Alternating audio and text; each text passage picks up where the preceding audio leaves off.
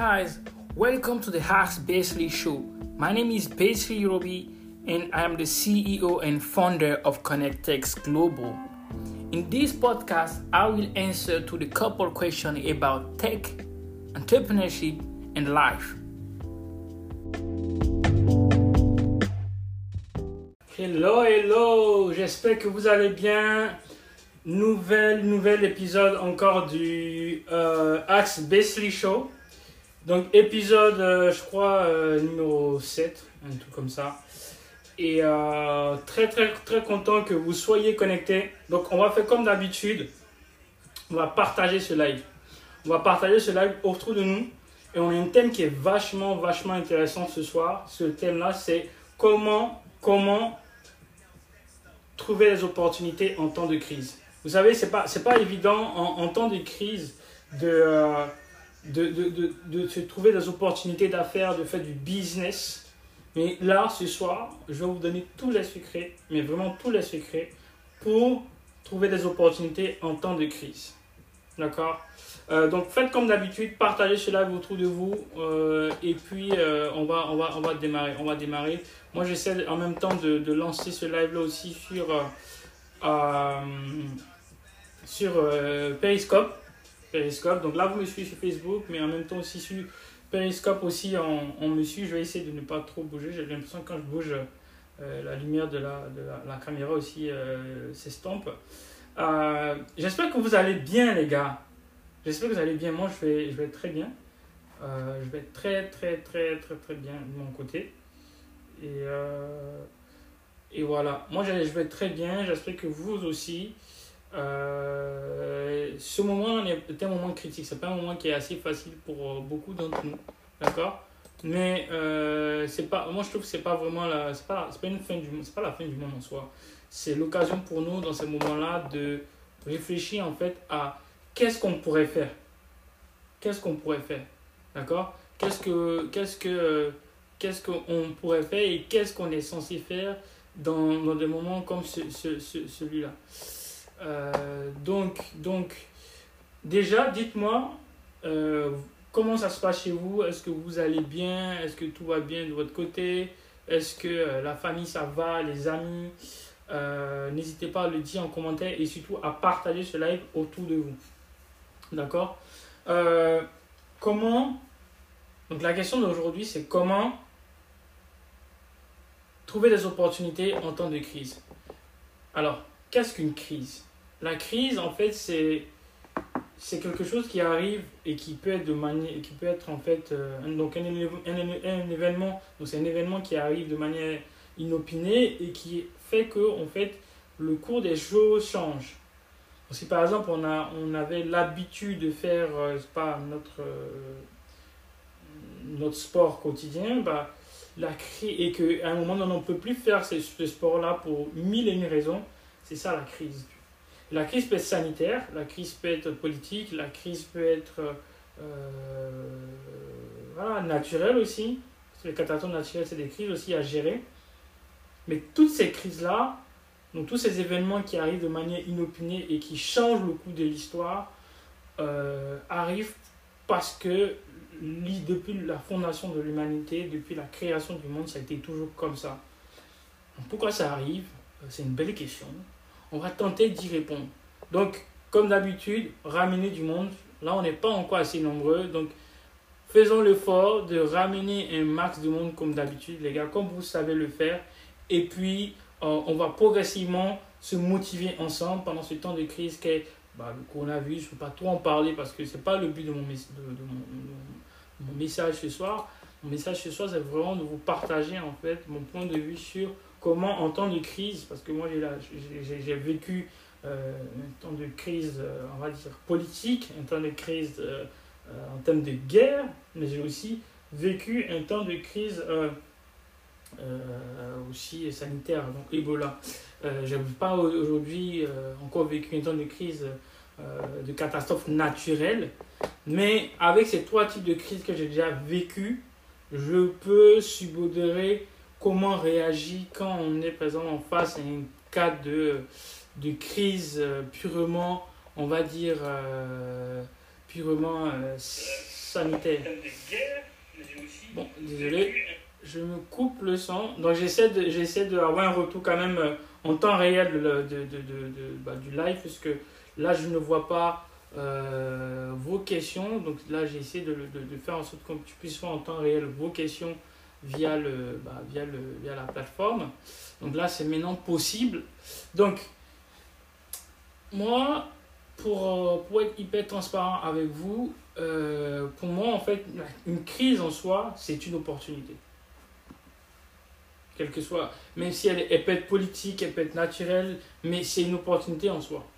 C'est l'opportunité, en fait, de changer quelque chose. En fait, quand une crise arrive, la première question à se poser, c'est qu'est-ce qu'il faut changer? C'est-à-dire au niveau macroéconomique, donc le pays, au niveau micro, ça peut être vous-même. Au niveau macro, ça peut être au-delà du pays, ça peut être une institution, ça peut être une manière de gérer, une façon de voir, mais à une échelle vraiment beaucoup plus grande. Ça peut être au niveau aussi des institutions.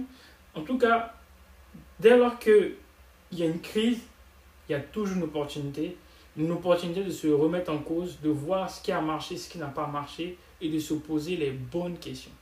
Donc, moi, j'aimerais bien que pendant ce temps de crise-là, que nous sommes en train de vivre en ce moment, que vous puissiez vous poser, vous, à votre niveau, les bonnes questions. Les bonnes questions qui vont vous permettre, vous, de comprendre, en fait, quelle est la nuance aujourd'hui entre une crise qui est dépendante de moi et une crise qui n'est pas dépendante de moi. Je prends un exemple. S'il y a une crise, par exemple, dans un couple, par exemple, cette crise-là, ça dépend de vous. S'il y a une crise aujourd'hui dans votre couple, ça dépend de vous. D'accord? Ça dépend de vous. Et c'est vous qui pouvez faire en sorte que ça se passe mieux. La meilleure manière de faire ça, c'est de vous poser les bonnes questions et de vous dire, ok, où j'ai merdé, où j'ai fait des choses qui n'étaient pas correctes et comment je peux m'améliorer, de sorte à ce que je puisse clairement, à un moment donné, arranger les choses où ça n'allait pas. C'est ça. C'est vraiment ça la première chose à faire. La deuxième chose à faire quand c'est dans ce genre de situation, c'est aussi de vous dire, ok, si cela m'arrive aujourd'hui, si je suis dans une situation de crise qui est dépendante de moi ou pas, quelle est l'attitude que je dois avoir? Est-ce que je dois me plaindre ou est-ce que je dois chercher à trouver par exemple des solutions aux problèmes que je suis en train de vivre en ce moment?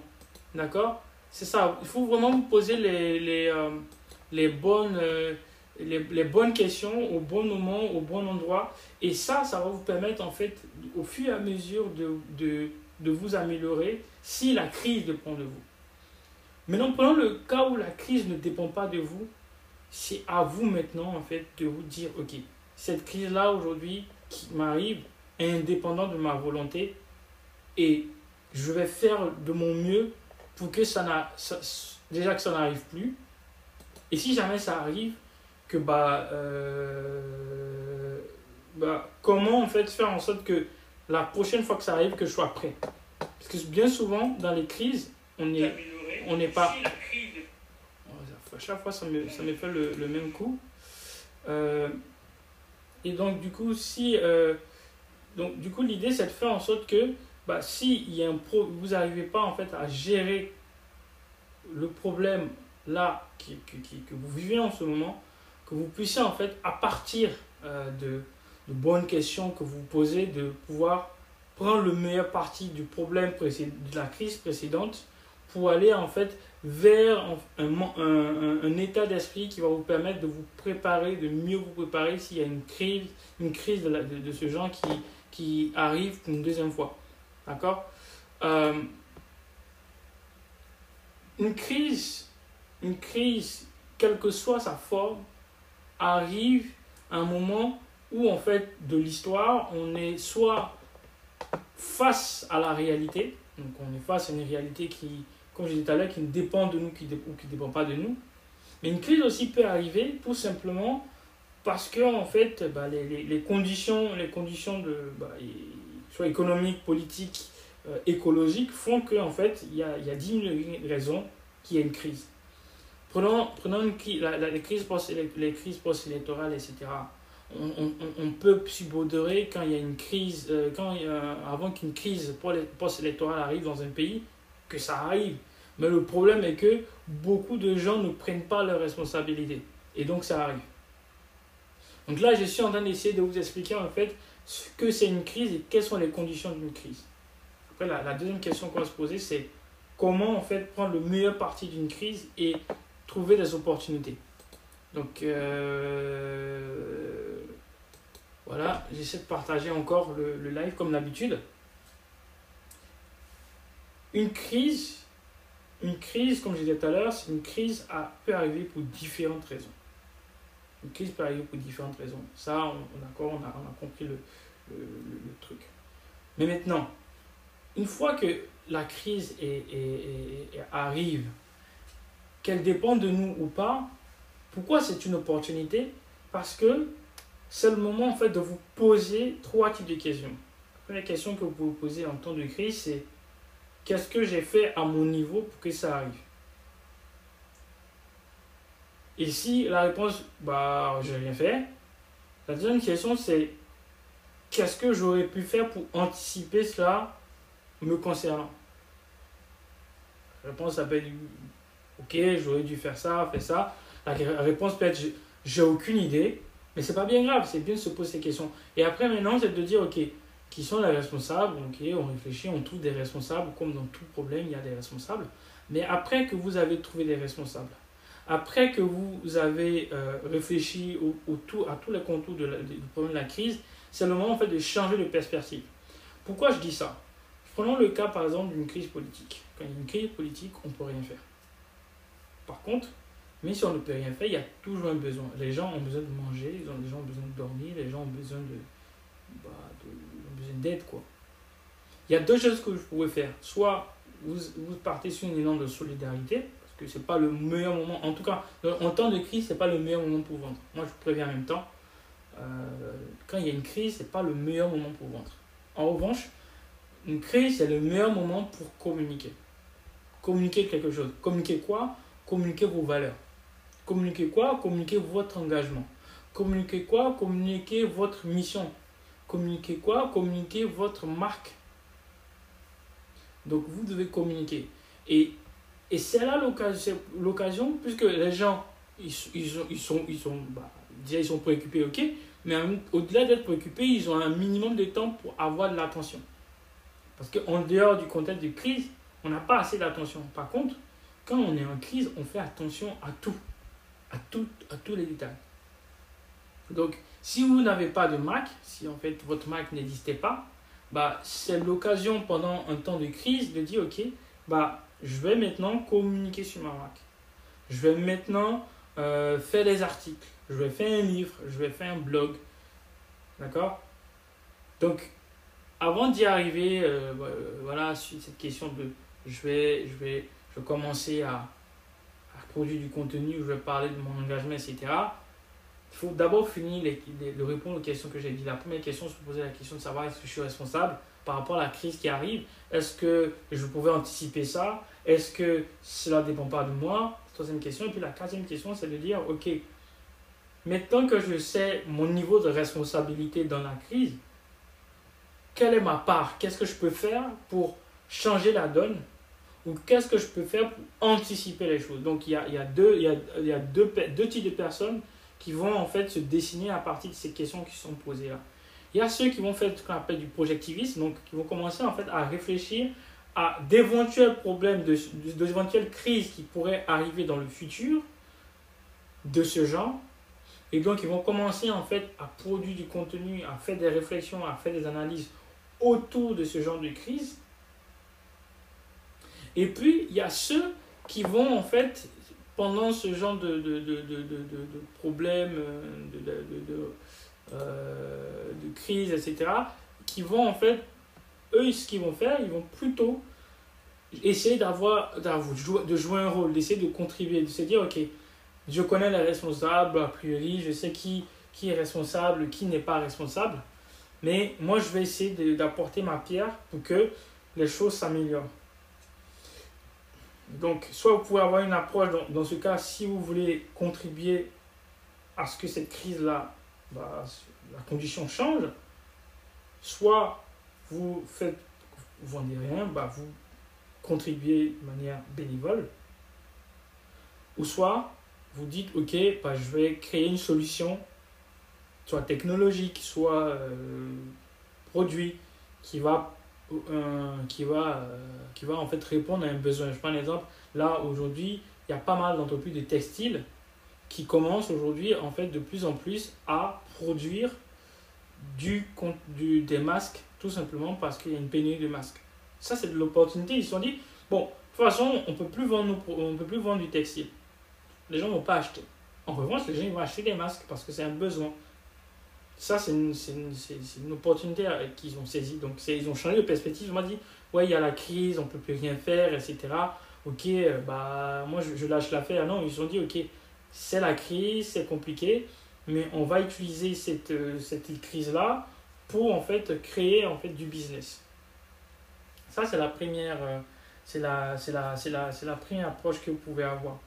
La deuxième approche, c'est de se dire, comme je disais tout à l'heure là, ok, moi, j'ai rien à vendre, mais je vais vendre ma marque, je vais vendre mes valeurs. Et en fait, je vais vendre mon engagement parce que c'est ce que j'ai et que au moins, comme c'est de la com, on ne pourra pas en fait me reprocher le reprocher de communiquer, parler juste. On ne peut pas empêcher aujourd'hui avec les droits, le droit de la liberté de parole, on ne peut pas empêcher quelqu'un de s'exprimer. Donc vous pouvez vous exprimer, et comme les gens ont un peu d'attention, ils vont vous donner cette attention-là. Donc profitez-en. Profitez de ce moment où en fait les gens ont du temps, où les gens en fait, que ce soit pour cette crise du coronavirus ou une autre crise, pour vous dire ok, moi je vais utiliser l'opportunité de la crise, quelle qu'elle soit sa forme, pour pouvoir parler de ma marque, de mes valeurs, de ce que je fais, de mon engagement autour de moi, etc. Encore une fois, comme d'habitude, n'oubliez pas de partager ce live. D'accord ?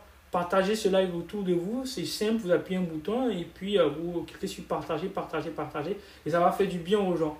Beaucoup de gens se posent la question de savoir, qui me disent, mais voilà, Basili, en fait, ok, tu nous expliques que c'est possible d'avoir des opportunités d'affaires, de faire du business en temps de crise, mais ok, mais comment faire?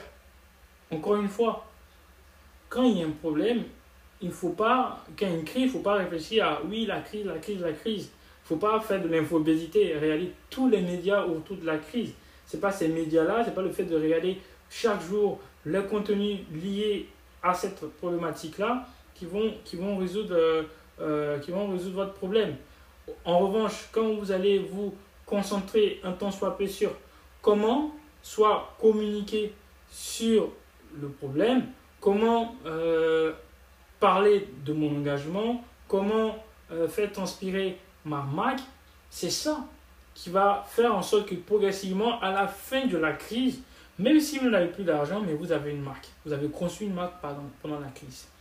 Ou si vous n'avez pas conçu votre marque, mais que vous avez mis en avant votre engagement, ça aussi, ça va montrer aux gens que, ok, voici une marque qui s'engage pendant le temps de crise et qui ne vend pas quelque chose. Et en trois, si vous avez quelque chose à vendre, mais qui est en rapport avec la crise, foncez. Si vous êtes dans la food et que les gens ont besoin de manger, vendez-leur à manger. Peut-être à bas prix, par exemple. D'accord?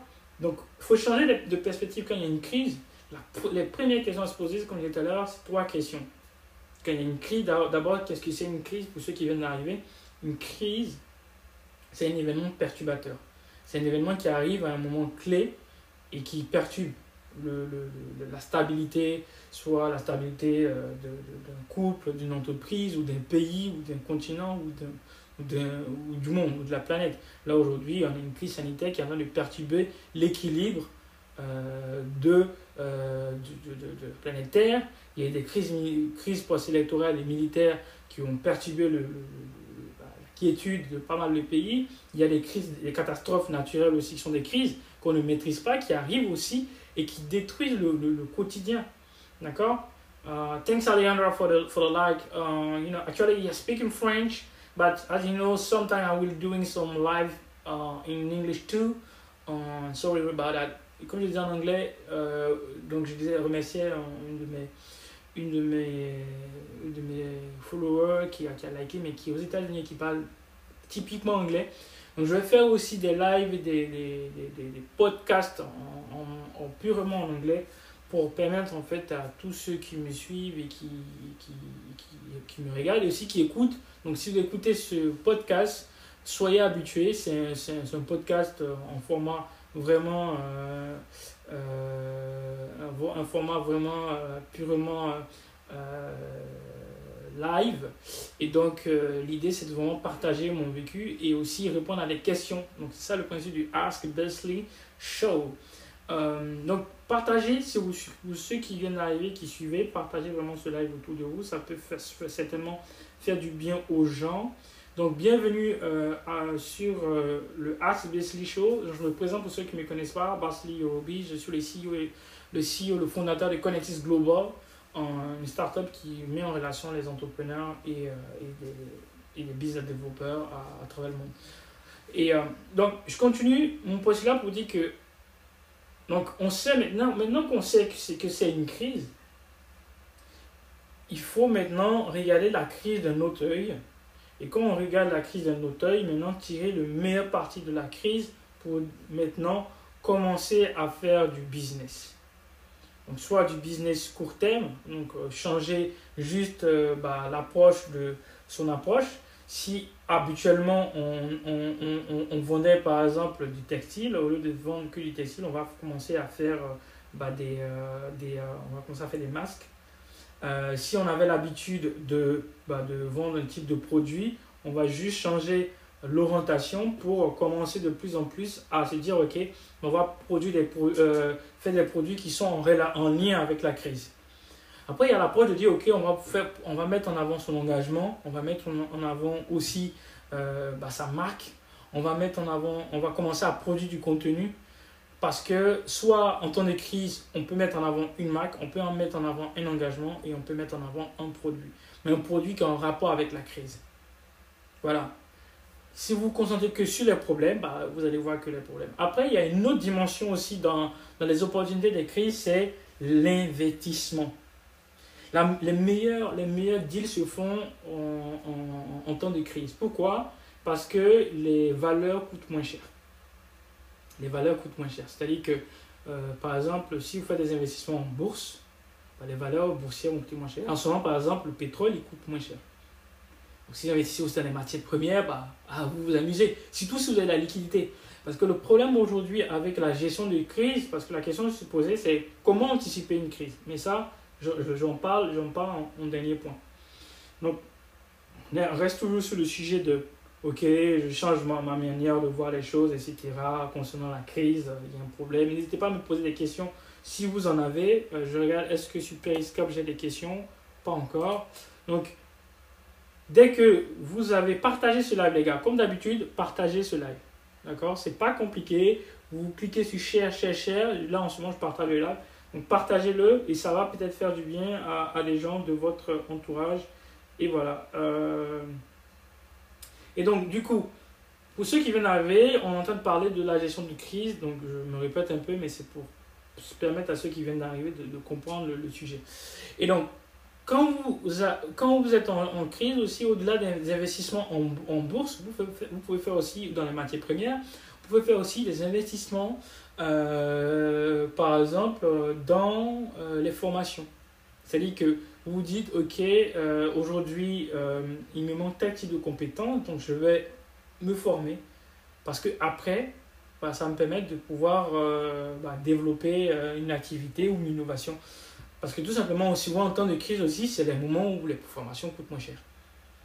En ce moment, il y a pas mal de formations qui sont gratuites. Donc, investissez soit de l'argent, soit du temps. D'accord? Donc, je répète, en temps de crise, quelles sont les opportunités? Comment développer des opportunités? C'est se poser des questions, j'en ai parlé tout à l'heure. 4 questions. Est-ce que je suis fautif? Est-ce que mon entourage est fautif? Est-ce qu'il y a des personnes qui sont au niveau macro, qui sont aussi responsables? Une fois qu'on identifie les différents responsables dans une crise, ou si on n'identifie pas, la question de se poser maintenant, c'est comment en fait contribuer. Donc on contribue comment? Soit en communiquant, soit en trouvant une solution technologique, soit en s'engageant. Par exemple, vous pouvez créer une plateforme solidaire, citoyenne, qui va permettre à tous les citoyens qui n'ont pas à manger en temps de guerre d'avoir à manger. Donc les gens ne vont pas regarder votre activité business, c'est normal, mais vous, en tant que personne, vous pouvez développer via ça votre personal branding, mais c'est fait de manière bienveillante parce que vous faites avec une bonne intention, parce que si vous n'êtes pas authentique, les gens le sauront. Avec une bonne intention, vous contribuez à votre société, à la société dans laquelle vous vivez, vous contribuez de votre manière en tant que citoyen, mais par ricochet, en contribuant en tant que citoyen, ça vous donne de la visibilité et ça peut vous permettre par exemple d'avoir des plateaux télé, d'être invité et parler de votre initiative. Mais c'est un coup de publicité parce que forcément les gens vont s'interroger, mais c'est qui cette personne qui a contribué, qui a donné du temps, qui a donné de l'argent pendant ce temps de crise? Donc réfléchissez, ne vous dites pas c'est la crise, il n'y a pas d'argent, c'est compliqué, on ne peut rien faire. Après si vous travaillez, parce que ça je parle plus pour les entrepreneurs, mais une personne qui travaille, qui n'est pas entrepreneur, comment elle fait dans le temps de crise? C'est simple, vous formez. Si vous êtes au chômage, ce que je peux vous dire, c'est de vous formez. Comme ça, ça peut vous permettre d'augmenter votre salaire, de vous vendre plus cher après dans une autre entreprise, ou de commencer à à travailler en tant qu'auto-entrepreneur pour avoir un revenu alternatif. Que pourrais-je encore? Si vous travaillez, c'est le moment aussi peut-être d'écrire. Si vous écrivez, c'est pas un best-seller, etc., parce que ça peut vous permettre d'avoir un peu d'argent. Si vous lancez de la formation en ligne, ça peut vous permettre de tenir le temps ou du conseil, le temps que la crise se termine. Voilà. Mais il faut toujours se dire qu'en temps de crise, il y a des opportunités. Parce que l'attention coûte moins cher. Et aujourd'hui, l'attention, c'est le nerf de la guerre. Donc, il faut en profiter. Parce que faire une publicité, communiquer, ça coûte cher. Donc, si on peut communiquer gratuitement en temps de crise, allez-y. Mais faites-le de manière intelligente. Ne communiquez pas pour communiquer. Rentrez dans le moule. Donc, s'il y a une crise, contribuez. Contribuez et soyez authentique. Parce que si vous n'avez pas une bonne intention, les gens le sauront. Les gens ne sont pas cons. Les gens sont intelligents, ils sont smart. Par contre, si vous le faites avec une bonne intention et que vous êtes sérieux et que vous faites les choses sérieusement et bien, ça va porter son fruit parce que les gens, ils vont se dire, voici une personne qui a une très bonne attention, qui fait les choses correctement et qui contribue aujourd'hui à un effort international ou un effort local, régional, peu importe, pour améliorer les conditions de la crise dans laquelle on vit. Une crise qui peut être politique, une crise qui peut être sanitaire ou une crise qui peut être sociale, une crise qui peut être aussi naturelle parce qu'il y a souvent ce qu'on appelle les catastrophes naturelles. Mais quel qu'il en soit, en temps de crise, encore une fois, il y a des opportunités. Comment anticiper? Donc la question aussi à laquelle je pourrais répondre pour vous là, comment anticiper une crise? Dans l'histoire de l'humanité, il y a eu tout le temps des crises. C'est le courant de l'histoire de l'humanité. Il y a un domaine dans l'économie qui s'appelle l'economical behavior. Je ne sais pas comment on le dit en français, mais en anglais c'est ça, economical behavior. Et dans l'economical behavior, c'est un domaine de l'économie qui étudie les comportements des êtres humains à travers les âges et les crises. Et ce qui est marrant, c'est que les économistes, pour la plupart, confirment que les êtres humains, quelles que soient les générations, en termes de habits, en termes d'habitudes de consommation, ne changent pas. Ils ont quasiment les mêmes habitudes de consommation tout le temps. Ils ne changent pas leur habitude de consommation. Donc, une personne qui veut anticiper, qui veut anticiper une crise ou anticiper des crises va faire les choses suivantes. Elle va se documenter, donc elle va regarder des rapports, des documentaires liés à des problèmes qui ont déjà vécu, qui ont déjà existé dans le passé. Et donc, avec cette démarche-là, elle va commencer à comprendre un peu comment les gens se sont comportés il y a 10 ans, 20 ans, 30 ans, 50 ans, 1000 ans, aucune idée. Mais le fait de faire ça, et regarder le cours de l'histoire, regarder l'actualité, elle pourra se dire, ok, il va forcément arriver dans l'histoire de l'humanité, on ne sait pas quand, donc ça c'est du projectivisme, donc c'est se projeter, il va avoir forcément une crise. Donc commencer à réfléchir à des scénarios de crise, donc, comme un film, hein, vous commencez à avoir des scénarios de crise et vous faites plusieurs scénarios avec des probabilités. C'est des maths. Et donc dans les probabilités, au fur et à mesure que vous allez faire les probabilités, bienvenue à ceux qui viennent d'arriver, partagez cela autour de vous, ça va faire du bien à pas mal de gens. Je me présente Basseli Yorobi, je suis le CEO et le Connectis Global, une start-up qui met en relation les entrepreneurs et les business développeurs qu'on appelle chez nous des connecteurs. Là, on parle aujourd'hui de comment avoir des opportunités d'affaires ou développer des opportunités en temps de crise. Et donc, je reviens sur la question d'anticiper une crise. Donc, pour anticiper une crise, vous faites ça, vous lisez des rapports, vous documentez, vous regardez dans le passé comment les gens se sont comportés via le domaine de l'economical behavior, et vous regardez tout ça, tous ces sujets-là, et à un moment, ça va commencer en fait à payer. Ça va commencer à payer tout simplement parce que en observant le cours de l'histoire, en regardant l'actualité, en regardant aussi, lisant des rapports, en lisant des études, à un moment donné, vous allez en fait commencer, et aussi en faisant des scénarios, si vous êtes bon aussi en informatique ou en mathématiques, vous pouvez faire ce qu'on appelle des algos, et avec ces algos-là, vous allez commencer en fait à automatiser en fait vos scénarios. Et donc, vous aurez plusieurs cas. Donc, vous ne pourrez pas anticiper tous les cas, mais la grande majeure partie des cas, vous aurez anticipé. Et donc, il y a une attitude à avoir quand on anticipe un peu le futur. C'est ce qu'en anglais on dit save money. C'est-à-dire qu'il y a 3 temps dans la gestion de l'argent. Il y a earn money, donc gagner de l'argent. Il y a spend money, donc dépenser de l'argent. Et puis, il y a save money. Mais il y a un 4e temps de l'argent, mais qui n'est pas pour tout le monde. C'est-à-dire qu'il faut avoir un certain niveau pour y arriver, c'est invest money. On invest money quand en fait on a suffisamment save money. Si on n'a pas suffisamment save money, on ne peut pas invest money. Donc voilà.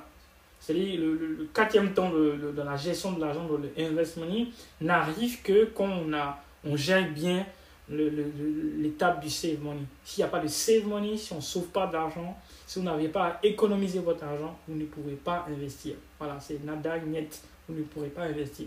Donc à un moment donné, là, ceux qui viennent d'arriver, encore une fois, désolé de vous rabâcher avec ça, et désolé pour ceux qui vont écouter le podcast, de vous rabâcher avec ça. N'hésitez pas aussi, vous qui réécoutez le podcast ou qui allez regarder ce live, de partager cette vidéo autour de vous. C'est vraiment important. Ce qu'on est en train de faire, c'est gratuit. C'est vraiment pour vous aider avec une bonne intention. On partage au maximum, faites des likes, faites des pouces. Parce que ça aussi, c'est quelque chose qui ramène du monde.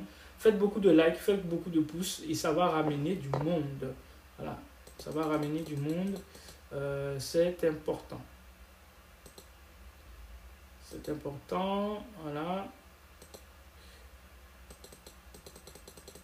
Voilà. Faites des cœurs, faites des likes et ça va ramener du monde. Et donc, à un moment donné, comme je disais tout à l'heure, quand vous avez développé votre marque pendant une temps de crise, lorsque vous avez réfléchi à comment anticiper les différents problèmes ou les différentes crises qui pourraient arriver et que vous avez investi votre money, vous avez d'abord earn money, vous avez gagné votre argent, vous avez spend money correctement. Et quand on dit spend money, c'est une étape aussi cruciale, c'est-à-dire qu'il ne faut pas dépenser n'importe comment votre argent. Arrêtez de dépenser votre argent dans des sorties, dépenser votre argent dans des activités de divertissement qui ne servent à rien. Vous pouvez vous divertir de temps en temps. mais pas tout le temps. Pas tout le temps, parce que si vous le faites, vous n'allez pas atteindre votre objectif. Et puis, en temps de crise, bah, vous serez dans la merde. Donc, gardez votre argent, économisez votre argent, et puis, dépensez correctement votre argent. Et donc, quand vous allez dépenser correctement votre argent, vous pourrez maintenant save money. Et donc, quand vous allez save money, c'est que vous allez économiser votre argent. À un moment donné, bah, il va se passer quelque chose, c'est que vous allez pouvoir faire de l'investissement. Vous allez investir dans des choses déjà qui ne coûtent pas cher. Investir en fait en vous, dans des formations, etc. Donc c'est le premier investissement à faire. Deuxième investissement dans des équipements, des matériels. Voilà. Donc c'est deux investissements à faire. Après, le troisième investissement à faire, c'est de faire des investissements dans ce qu'on appelle les assets. Donc les assets, ça peut être une maison, ça peut être des biens, ça peut être par exemple la bourse, etc., la crypto-monnaie, etc. Et comme ça, en fait, ça va vous permettre de développer vos revenus et diversifier vos revenus. Parce que l'erreur aussi à ne pas faire, c'est qu'on soit travailleur ou entrepreneur, il ne faut jamais avoir une source de revenus. J'en parle pour cause parce que j'ai été victime de ça. C'est-à-dire que jusqu'à ces dernières années, j'ai eu qu'une seule source de revenus à chaque fois et ça m'a mis dans la merde. Et donc, du coup, moi, j'ai compris une chose, c'est que maintenant, je ne veux plus avoir une seule source de revenus ou deux, parce que même deux, ça ne suffit pas. Il faut avoir au minimum 4 sources de revenus. Comme ça, quand vous avez un temps de crise, quand vous êtes en temps de crise, bah, vous vous en foutez complètement. Parce que tout simplement, vous avez au moins 4 sources de revenus. Ce n'est pas possible que dans ces 4 sources de revenus-là, tout se plante d'un coup. Si vous avez fait les choses correctement, c'est comme une chaise. Dans une chaise, vous avez 4 pieds. Hein? Une chaise à 4 pieds, et tiens. En général, quand il y a 4 fondements dans un truc, ça tient toujours. Donc, minimum 4 sources de revenus. Si vous le faites bien, que c'est bien millimétré, de manière chirurgicale, bah, forcément, en temps de crise, quand ça va se passer, bah, vous rigolez. Parce que tout simplement, vous avez suffisamment de liquidité pour tenir déjà pendant le temps de crise, mais suffisamment aussi de liquidité pour acheter des assets, acheter des biens qui vont coûter 4 fois, 5 fois moins cher. Parce que voici ce qui coûte moins cher en temps de crise, c'est l'attention. En temps de crise, l'attention coûte moins cher. Et deuxièmement, c'est les biens. Les assets coûtent moins cher. C'est-à-dire que c'est le meilleur moment où vous pouvez vous régaler si vous avez de la liquidité. Si vous avez de la liquidité en temps de crise, bah vous vous amusez comme des gamins. Vous faites du business à outrance. Tout simplement parce que pendant qu'il n'y avait pas de crise, bah vous avez réfléchi à faire des économies. C'est pour ça que quelqu'un comme Bill Gates peut anticiper le futur. Parce que déjà, il a fait ce que j'ai dit tout à l'heure. Déjà, c'est quelqu'un qui lit beaucoup de rapports. C'est quelqu'un qui lit beaucoup de livres liés aux thématiques de l'environnement, aux thématiques de la justice, aux thématiques de l'éducation.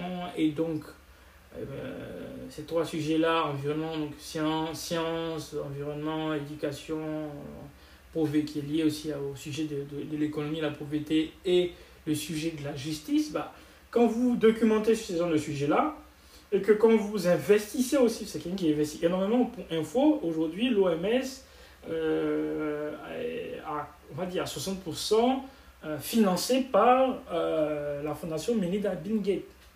Comment quelqu'un qui investit qui investit dans les actions de l'OMS ne peut pas anticiper une pandémie il y a 7 ans de cela? C'est pas possible, forcément, c'est logique. Et donc, voilà, si vous voulez anticiper les crises, si vous voulez utiliser les crises, tirer le meilleur parti des crises, faites ce que je vous ai dit là. Faites ce que je vous ai dit là, c'est vraiment ça. Si vous avez des questions, n'hésitez pas. Moi, je pense que j'ai quasiment fait un peu le tour de la question. Si vous avez des questions, n'hésitez pas à me les poser. C'est le moment de me poser le maximum de questions. Si jamais vous voulez en savoir plus, si vous venez d'arriver et que vous n'avez pas bien compris ce que j'avais dit au départ, posez-moi le maximum de questions maintenant et je réponds à toutes vos questions. Voilà. Encore une fois, pour moi, voilà, les crises, ce sont les meilleures opportunités pour faire du biz, quoi. Franchement, il n'y a pas meilleure occasion que les crises pour faire du business. Vraiment. Je pense que aujourd'hui, beaucoup de gens ne s'en rendent pas compte, mais là, les crises sont le meilleur moyen aujourd'hui pour faire du biz, quoi. Vraiment. Pour faire du biz, et quelle que soit la forme, du business court terme, comme je disais, pour communiquer sur sa marque, sur ses valeurs, son engagement, du business à court terme qui est de trouver des produits, des solutions qui répondent à un besoin lié à la crise, ou tout simplement se dire ok, je vais réfléchir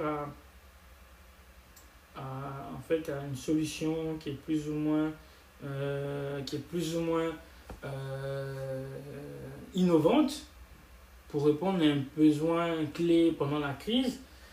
Et puis, il y a l'approche de se dire, je vais tout simplement réfléchir en fait à m'engager de manière bénévole et par ricochet, développer plus ou moins ma marque personnelle et qui va à un moment donné payer, puisque si je parle dans des plateaux de télé et que je parle de mon engagement, forcément les gens vont s'intéresser à ma personne, à ma petite personne, et chercher à savoir qu'est-ce que je fais. Est-ce que je suis entrepreneur? Est-ce que je travaille? Est-ce que... Voilà, plein de questions que les gens peuvent se poser, et puis forcément ça va payer.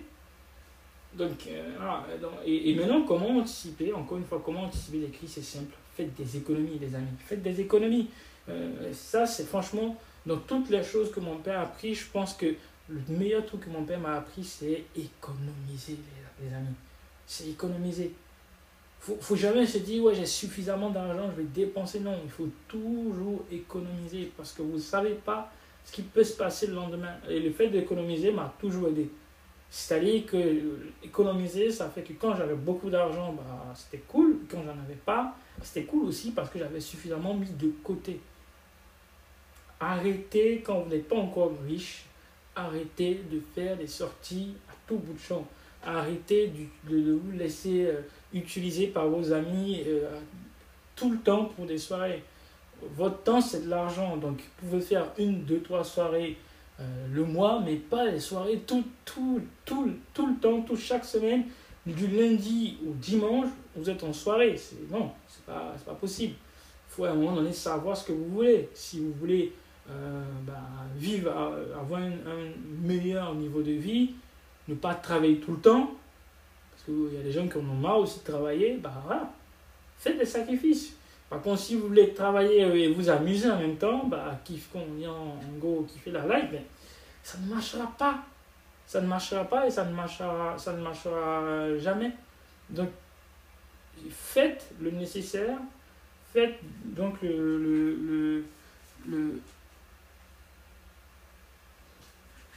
faites donc le nécessaire pour économiser de l'argent, lire des documents,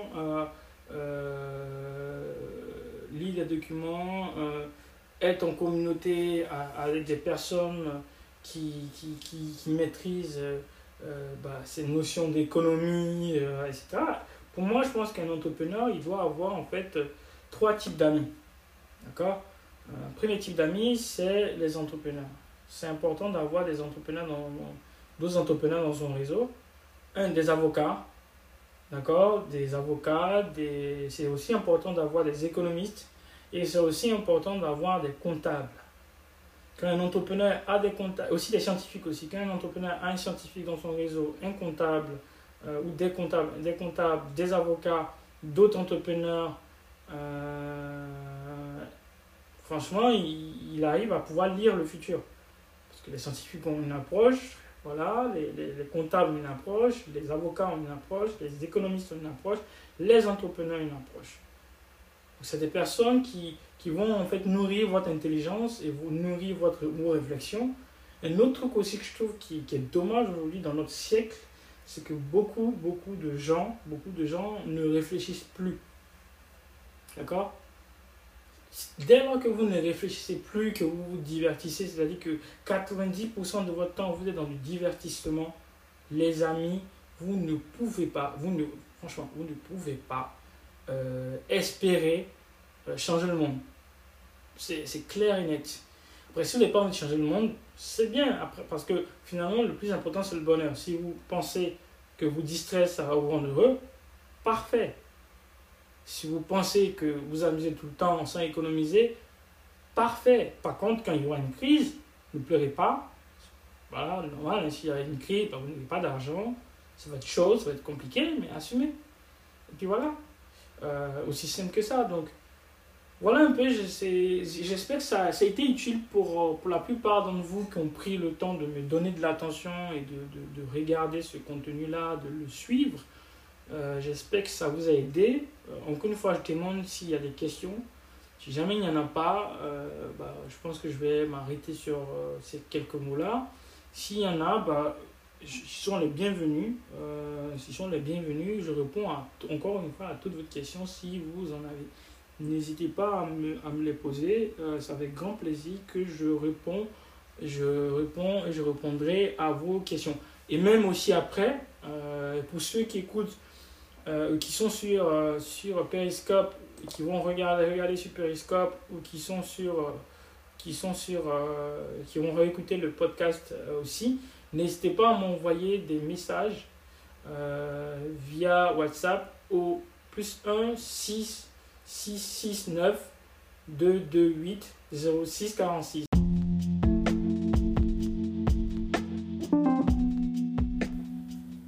Thanks guys for the listening. Please subscribe and share it. Share this podcast with your friend and your family. See you next time. Have a blessed day.